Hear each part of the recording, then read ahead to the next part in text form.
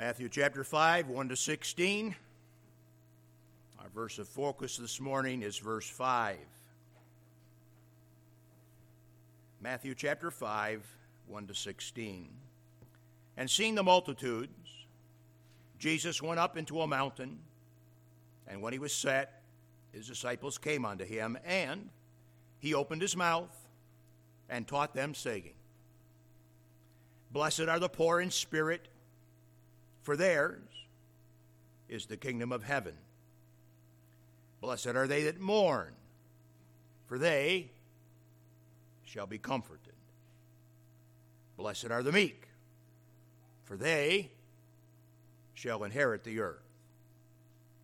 Blessed are they which do hunger and thirst after righteousness, for they shall be filled.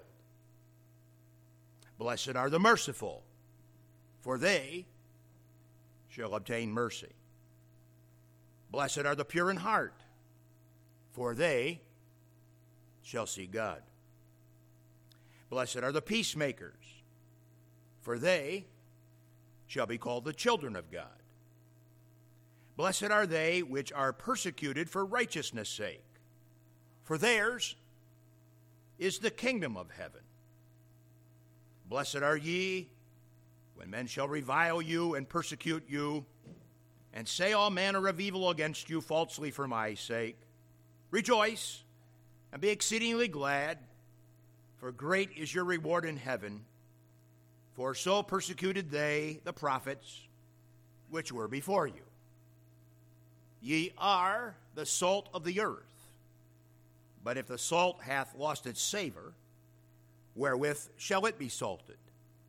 It is henceforth good for nothing, but to be cast out and to be trodden under foot of men. Ye are the light of the world. A city that is set on a hill cannot be hid. Neither do men light a candle and put it under a bushel, but on a candlestick, and it giveth light unto all that are in the house. Let your light so shine before men that they may see your good works and glorify your Father which is in heaven. Dear Father, this morning,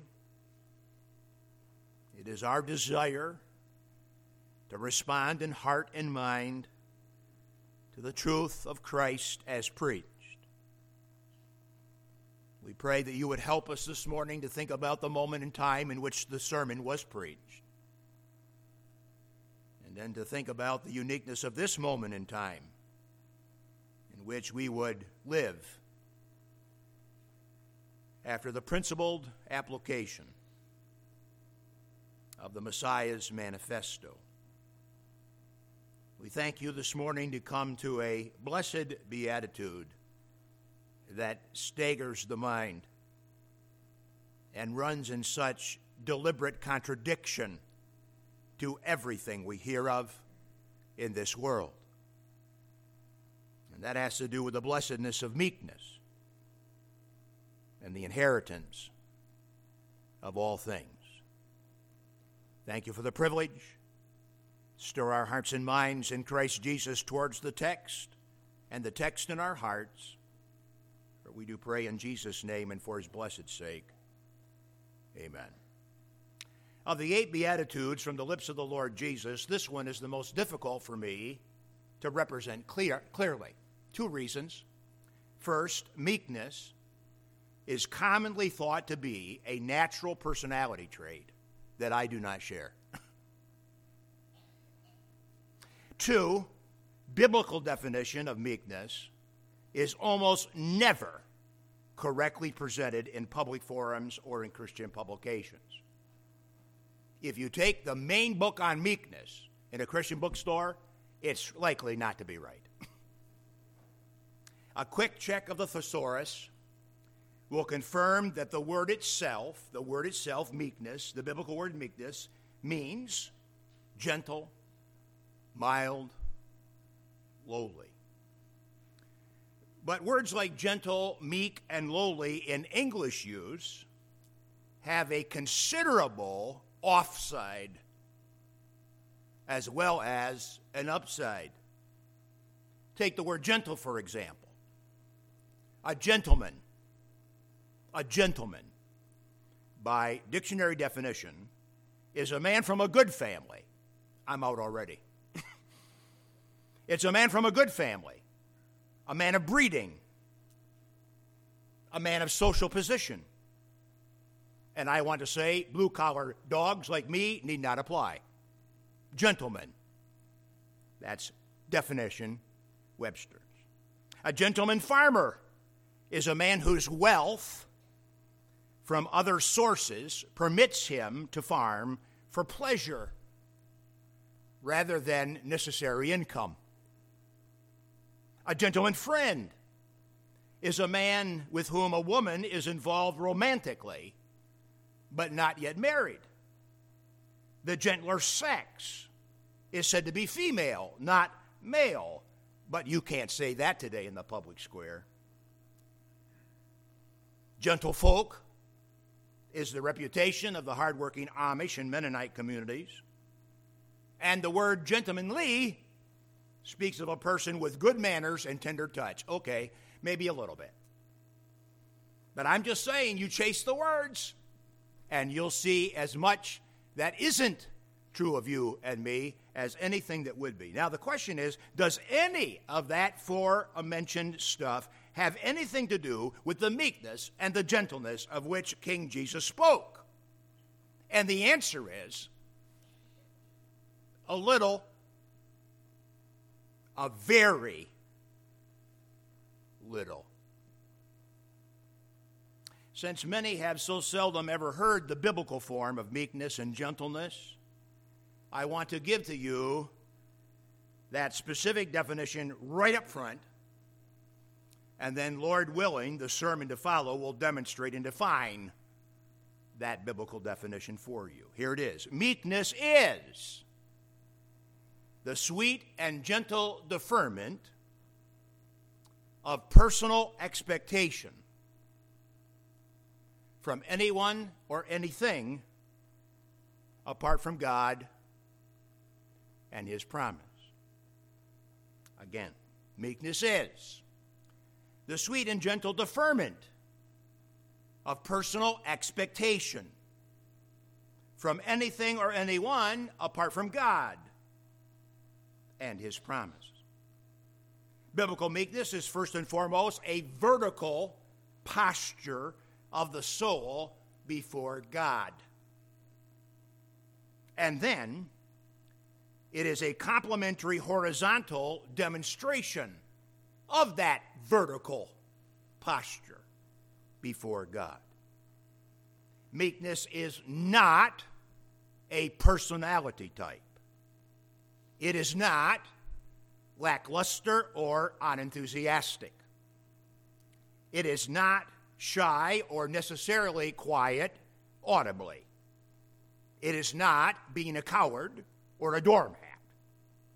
It is not connected to weakness or being sickly, and Jesus didn't lose it when He tipped over the tables.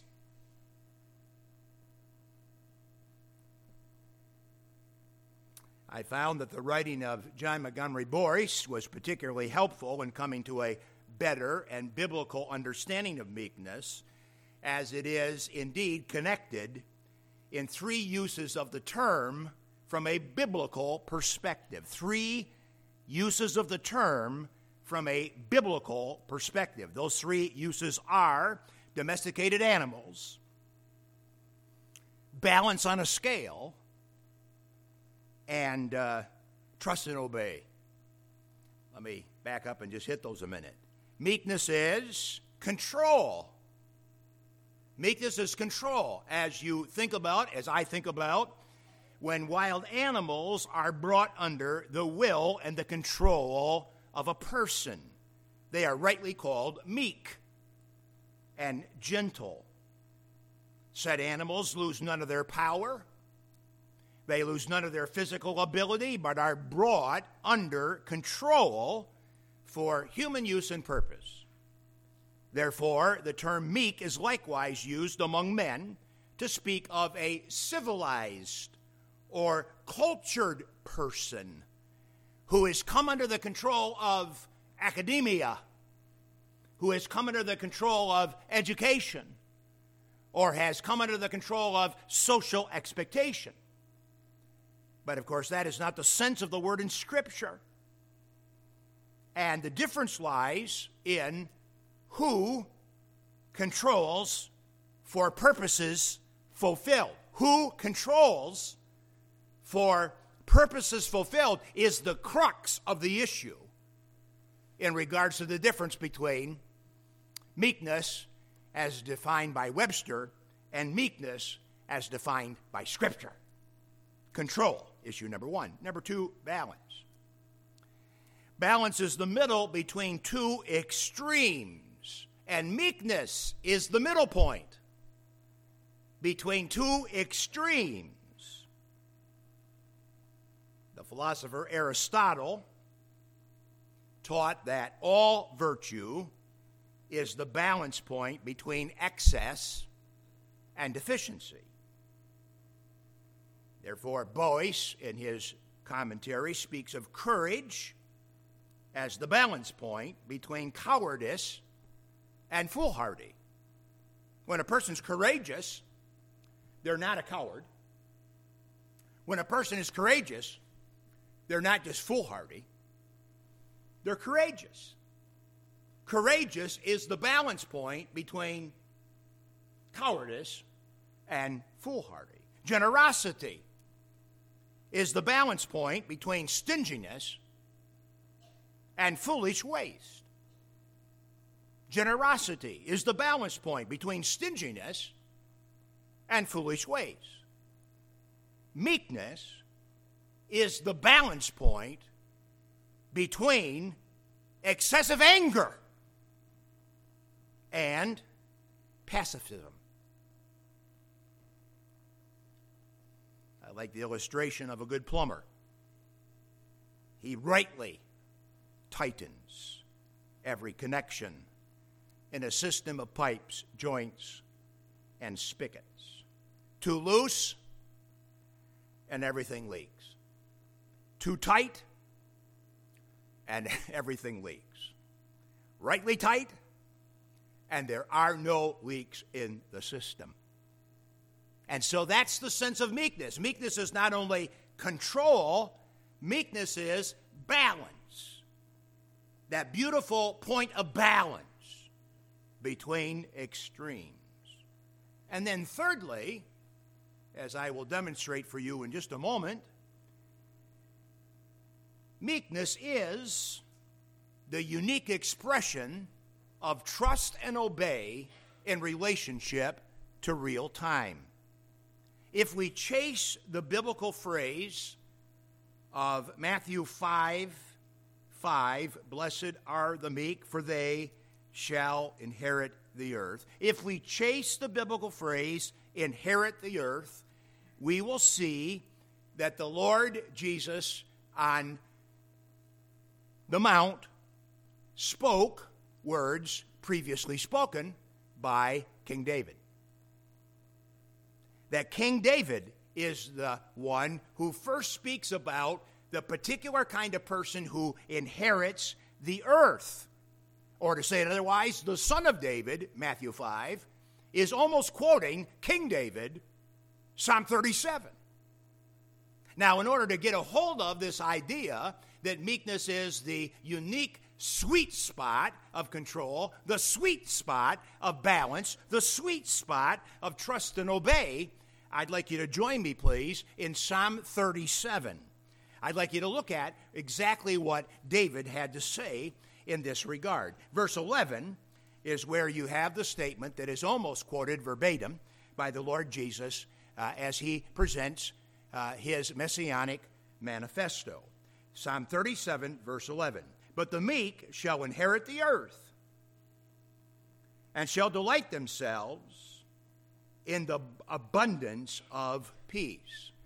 So the son of David, Matthew 5, says something very similar to what King David said in Psalm 37. The difference between the two is that King David renders a particular logic leading up to the expression in verse 11. David spoke under inspiration of God the truth that the meek shall inherit the earth, but David's declaration comes at the end of a list of practical imperatives instructing Old Testament saints that leads up to the blessed assertion of inheritance. So the Bible is open to Psalm 37. Go back to verse 1. Fret not. Fret not. And likewise in verse 1, don't be envious. Fret not, worry not, and don't be envious of others. Don't worry or fret over worldly prosperity. Verse 3, trust the Lord. Do good, and God will deal with you according to promise. Verse 3. Verse 4, delight yourself in the Lord. Verse 5, commit your way to the Lord. That's my go to the hospital and surgery verse. Commit your way to the Lord, trust also in him, and he shall bring it to pass. I like that verse as a succinct expression of what has to happen in a believer's heart and mind if they are going to indeed trust and obey. So verse 3, trust the Lord, do good, God will deal with you according to promise. Verse 4, delight yourself in the Lord. Verse 5, commit yourself, your way to the Lord. Verse 7, rest in the Lord. Verse 8, cease, stop, be still, just like we saw it this morning in reading Psalm 46. Cease from anger, and do not think to accomplish good by evil means. Verse 9, and it's very important, wait on the Lord as the exclusive means to inheritance as promised. In fact, look at verse 9. For evil doers shall be cut off, says God, but those that wait upon the Lord, those that have a sweet and gentle deferment of their expectation in anything or anybody apart from God, those people that wait on the Lord, they shall inherit the earth. So in this particular scripture, Psalm 37:11, the people that inherit the earth are the meek. And in verse 9 of the 37th chapter of Psalms, you have a unique expression of those that are meek as being those that wait on the Lord. And so you could just indeed get a better understanding of what meekness is by connecting verse 9 and verse 11. Those that inherit the earth are the meek. Those that inherit the earth are those that wait on the Lord. And that itself gives you great insight into this idea of biblical meekness. But then when you take all of those things together, the meek are those that wait. They fret not. They trust God. They do good. They delight. They commit. They rest. They cease. And they wait on the Lord. And as a result of that, they are the inheritors of everything on earth. That is quite a phenomenal instruction to help our understanding of the definition of meekness as we return back to Matthew chapter 5 and verse 5. David, under inspiration of God, summarizes meekness under this banner of trust and obey. Waiting on the Lord, trusting and obeying the Lord. And so again, we rally around the definition that's proposed. Meekness is the sweet and gentle deferment of expectation from anything or anyone apart from God and his promise. Meekness is the courage to wait on the Lord for his righteous justice and favor as promised. Our friend Watson says, meekness is the opposite of the common attitudes of self-interest, self-assertiveness, and self-direction. You could take those words from Watson as being the polar opposite of meekness. The meek are not self-interested people. The meek are not self-assertive people. The meek are not self-directing people. Meekness in human life is a life under God's control willingly. Meekness is the blessedness of deferment to the all-wise hands of God. Meekness is deferment of one's life, one's soul, one's mind, one's all, into the blessed wisdom of God's hands. What a wonderful thing to think about. So now, as we're back in Matthew 5, we're going to plug that little better understanding of meekness into our weekly outline of disposition, demand, and disclosure. And the first thing that we want to say from Matthew chapter 5 and verse 5, blessed are the meek, for they shall inherit the earth. Number one is that meekness is true and demonstrated as a disposition of King Jesus. This blessedness of messianic disposition is clearly forecasted in the Old Testament prophecies that relate to Jesus as being lowly, as being both a gentle shepherd and a sacrificial sheep.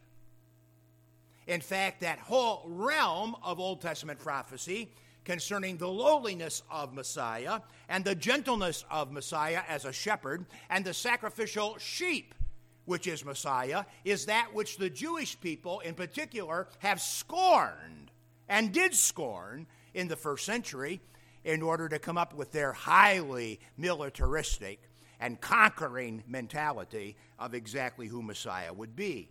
But the Bible is clear. The Messiah is not a man of military violence. He is not a man of political finesse and deceit. He would rather be a man performing perfectly the will of God, who would be put to grief and made to become an offering for sin. Isaiah 42 says of Messiah, a bruised reed shall he not break, and a smoking flax shall he not quench. As noted by my dead buddy Spurgeon, and in the popular book by Dane Ortlund, there is only one place in the entire New Testament where Jesus tells us directly of his own heart. And the Lord Jesus said of himself, quote, I am meek and lowly in heart. Matthew 11:29. And as Ortlund says it in his good book, meek and lowly doesn't mean mushy and frothy. Meekness is the disposition of the heavenly King. In that great expression of Paul, Philippians chapter 2, concerning the mind of Christ, the attitude of Christ that is to be in us, he thought himself of no reputation. He became obedient even to the place of the cross. And in that beautiful expression of the Lord in Philippians chapter 2, you have just a biblical masterclass in what it means to be meek as God himself defines meekness. Meekness is the disposition of the heavenly King. This is why many first century publicans and notorious sinners loved the Lord. And it's also why many of the religious rulers hated the Lord. It is indeed the core issue of conflict in the mind of Judas when betraying the Christ. Christ won't use money for his own ministry. Christ will not take care of himself. Christ will not assert his power and win the day, dunk on the world, and say, in your face. And Judas says, I can't ultimately follow a guy that is like that kind of a general. I want a general that's going to stick it to the man, as long as it isn't me.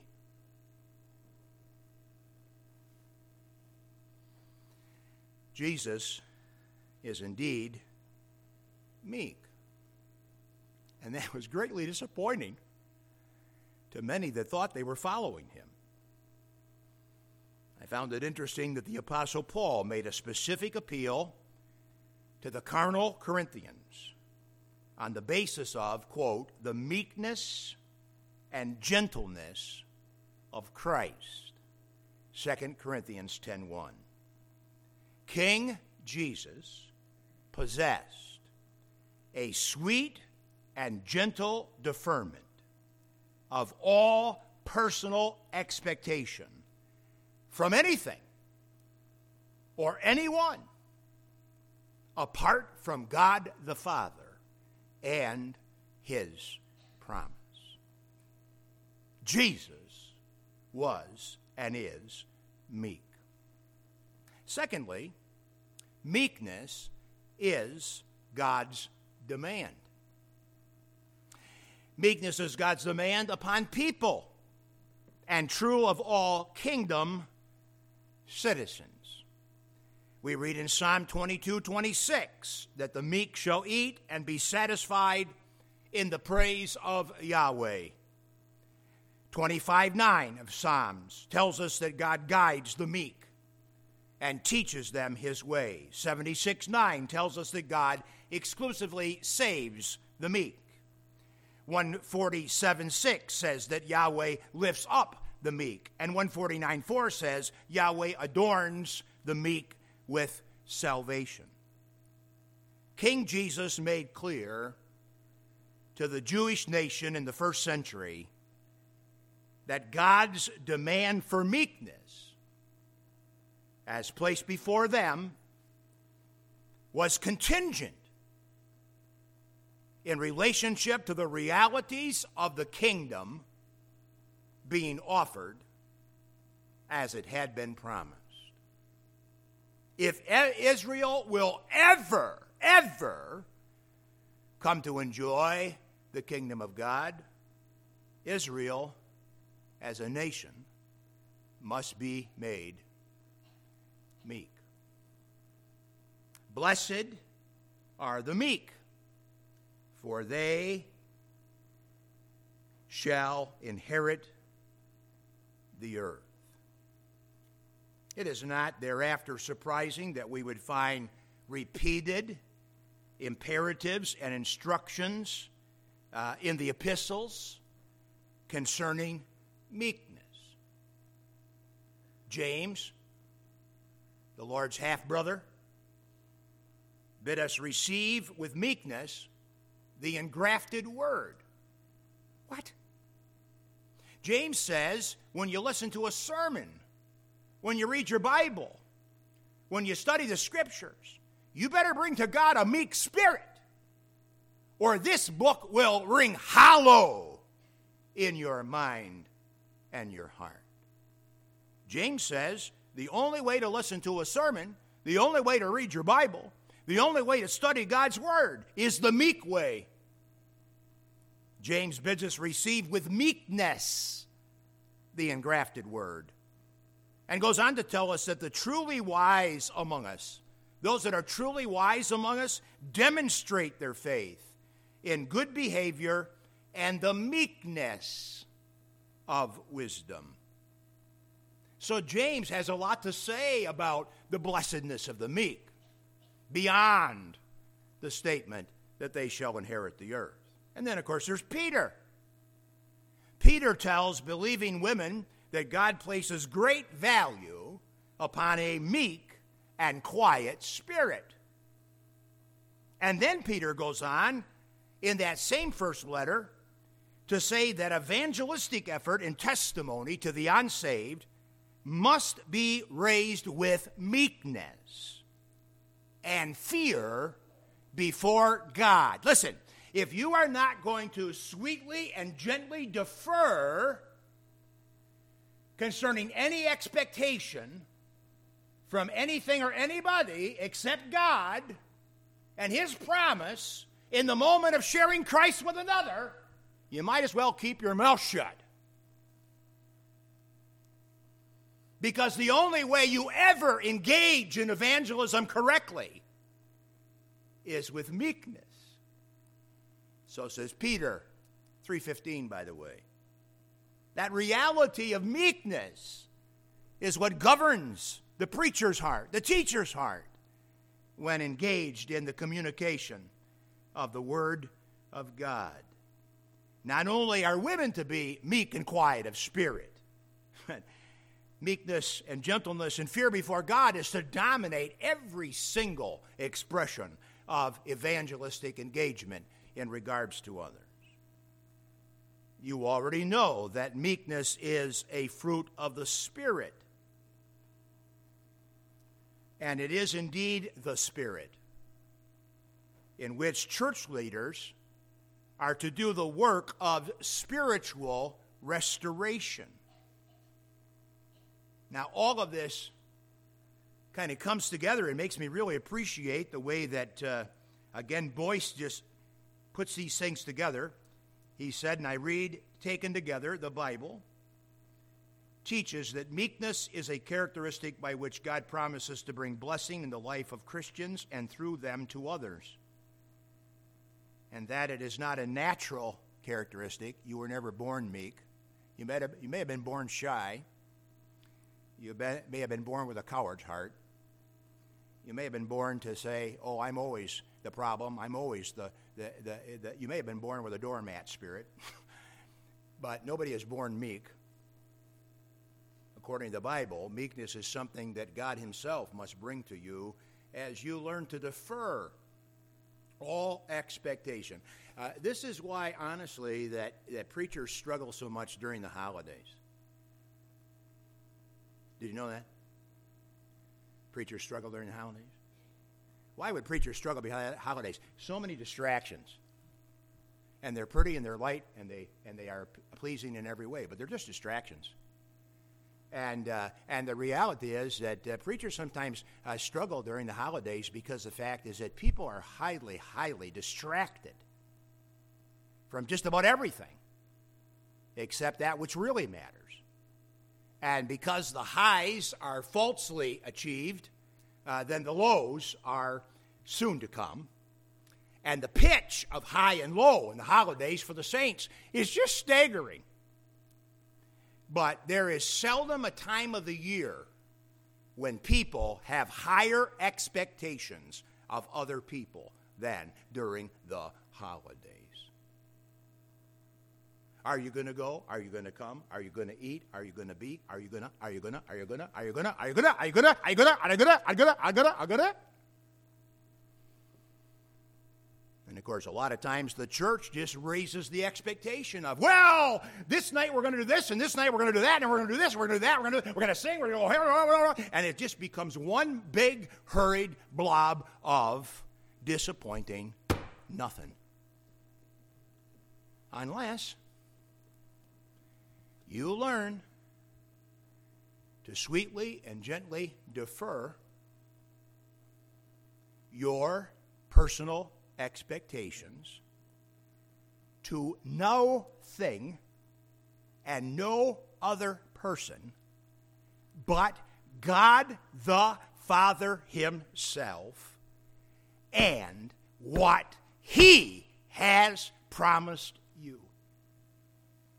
And then, even in this time of the year, you'll be able to hear these words: blessed are the meek, for they shall inherit the earth. That brings us to the word disclosure. Meekness is the disposition of Christ. Meekness is the demand of God upon his people. And of course, the disclosure is that this unique sense of meekness yields a phenomenal result. Now, long before the first Advent, it's interesting to me that God called the Old Testament man Moses the man most meek on all the earth. God said that. God said that Moses was the most meek man that ever lived on the earth in the Old Testament era. In the context of Numbers 12, Bible book Numbers, chapter 12, you get a sense of how it was that Moses demonstrated that meekness, that sweet and gentle deferment of expectation to nothing or no one apart from God and his promise. In the context of Numbers 12, Moses had a problem with his sister, and Moses had a problem with his brother. The sister and the brother of Moses, Miriam and Aaron, unfairly judged their brother and spoke against him publicly, even though he held the highest of office in the calling of God before the nation of Israel. So Numbers 12 records that God calls the three siblings to the tent of meeting. God calls Moses, Aaron, and Miriam to the tent of meeting with God. And there we are led to understand that God decided for the meek and against the self-serving, self-assertive, and self-directive. God weighed in for Moses against Aaron and against Miriam. Miriam and Aaron fell under the judgment of God as a result of their complaint and criticism towards Moses. And so then the question is, what did Moses do? Yeah. Is that what he did? Did he point his fingers at his sister and his brother? Did he say, well, it's about time old Aaron got something going away from him? He should have been spanked a long time ago. What did Moses do? What did Moses do? What did Moses do? Well, here's what he did.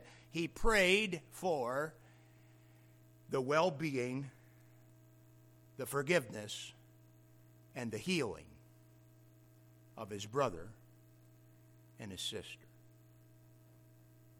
He sought not any personal vengeance. He sought not any personal retribution upon his sister or brother, but rather Moses prayed to God on their behalf. You can summarize the main thrust of Numbers chapter 12 with three words: meek Moses prayed. And God said he was great. Of course, you know there is a greater.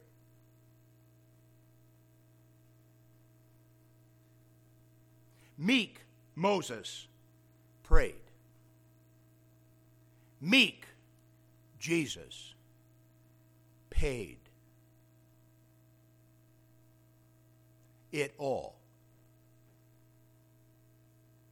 Moses prayed, Jesus paid. Jesus is greater than Moses.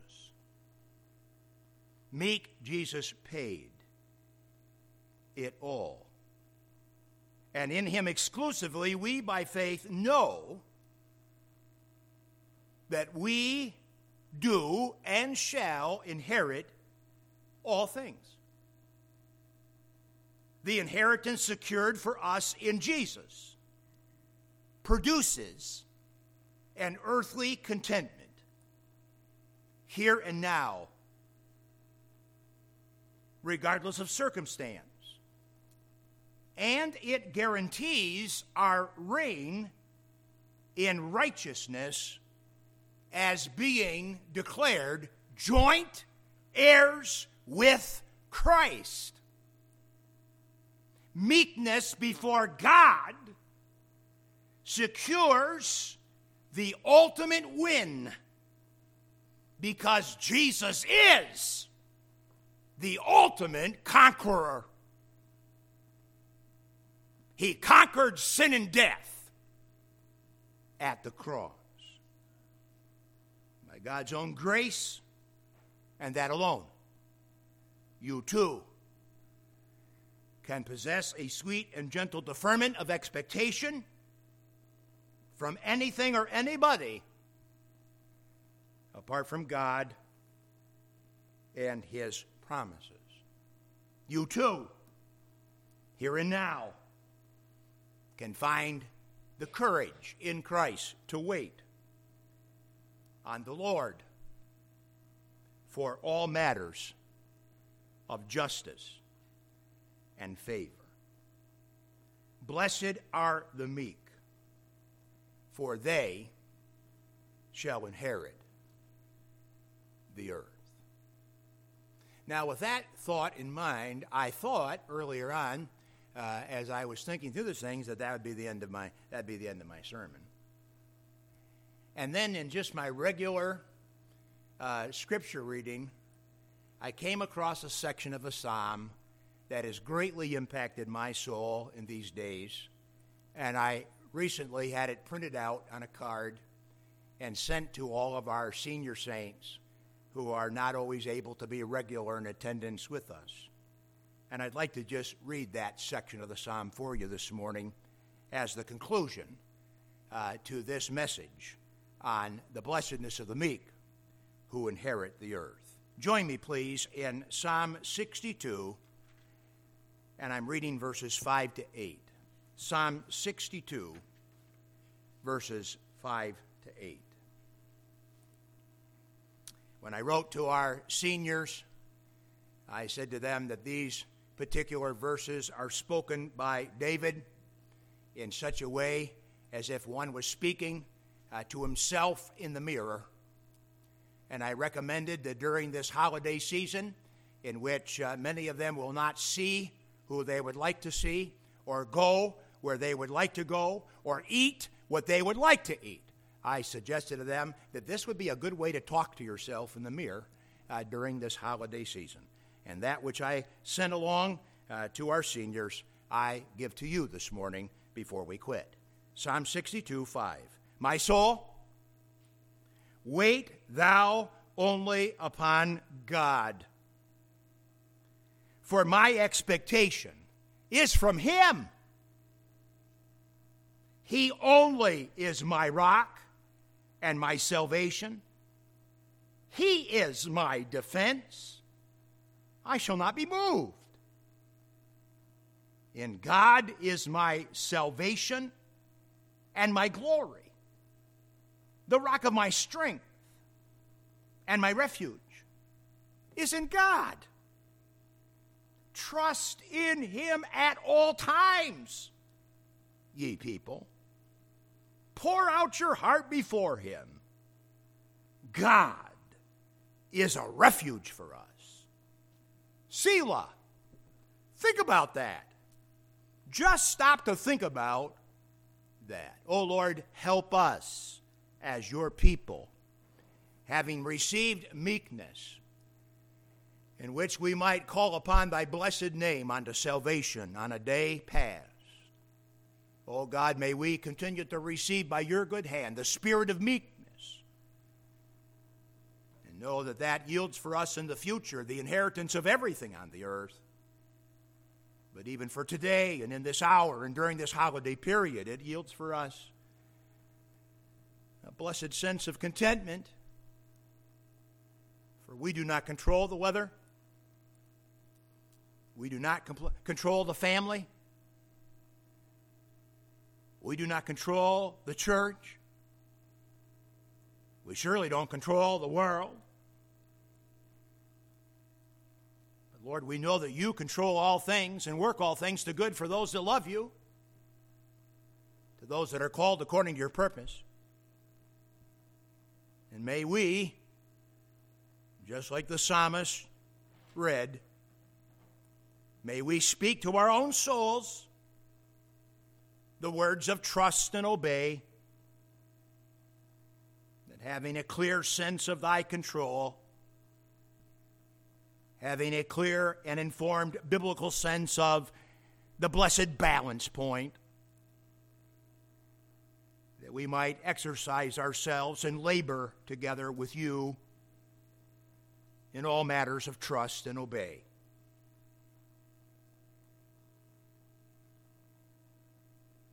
We ask these things this morning in Jesus' name and for his blessed sake.